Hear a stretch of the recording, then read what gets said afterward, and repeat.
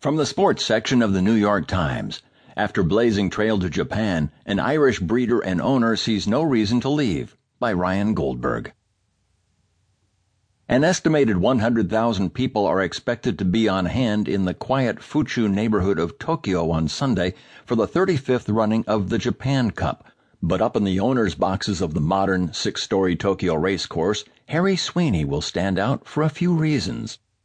Sweeney, 54, an Irish veterinarian, was the first non-Japanese breeder and owner permitted to enter Japan's once-closed racing society, and he watched a horse he bred win the Japanese Derby on the same course.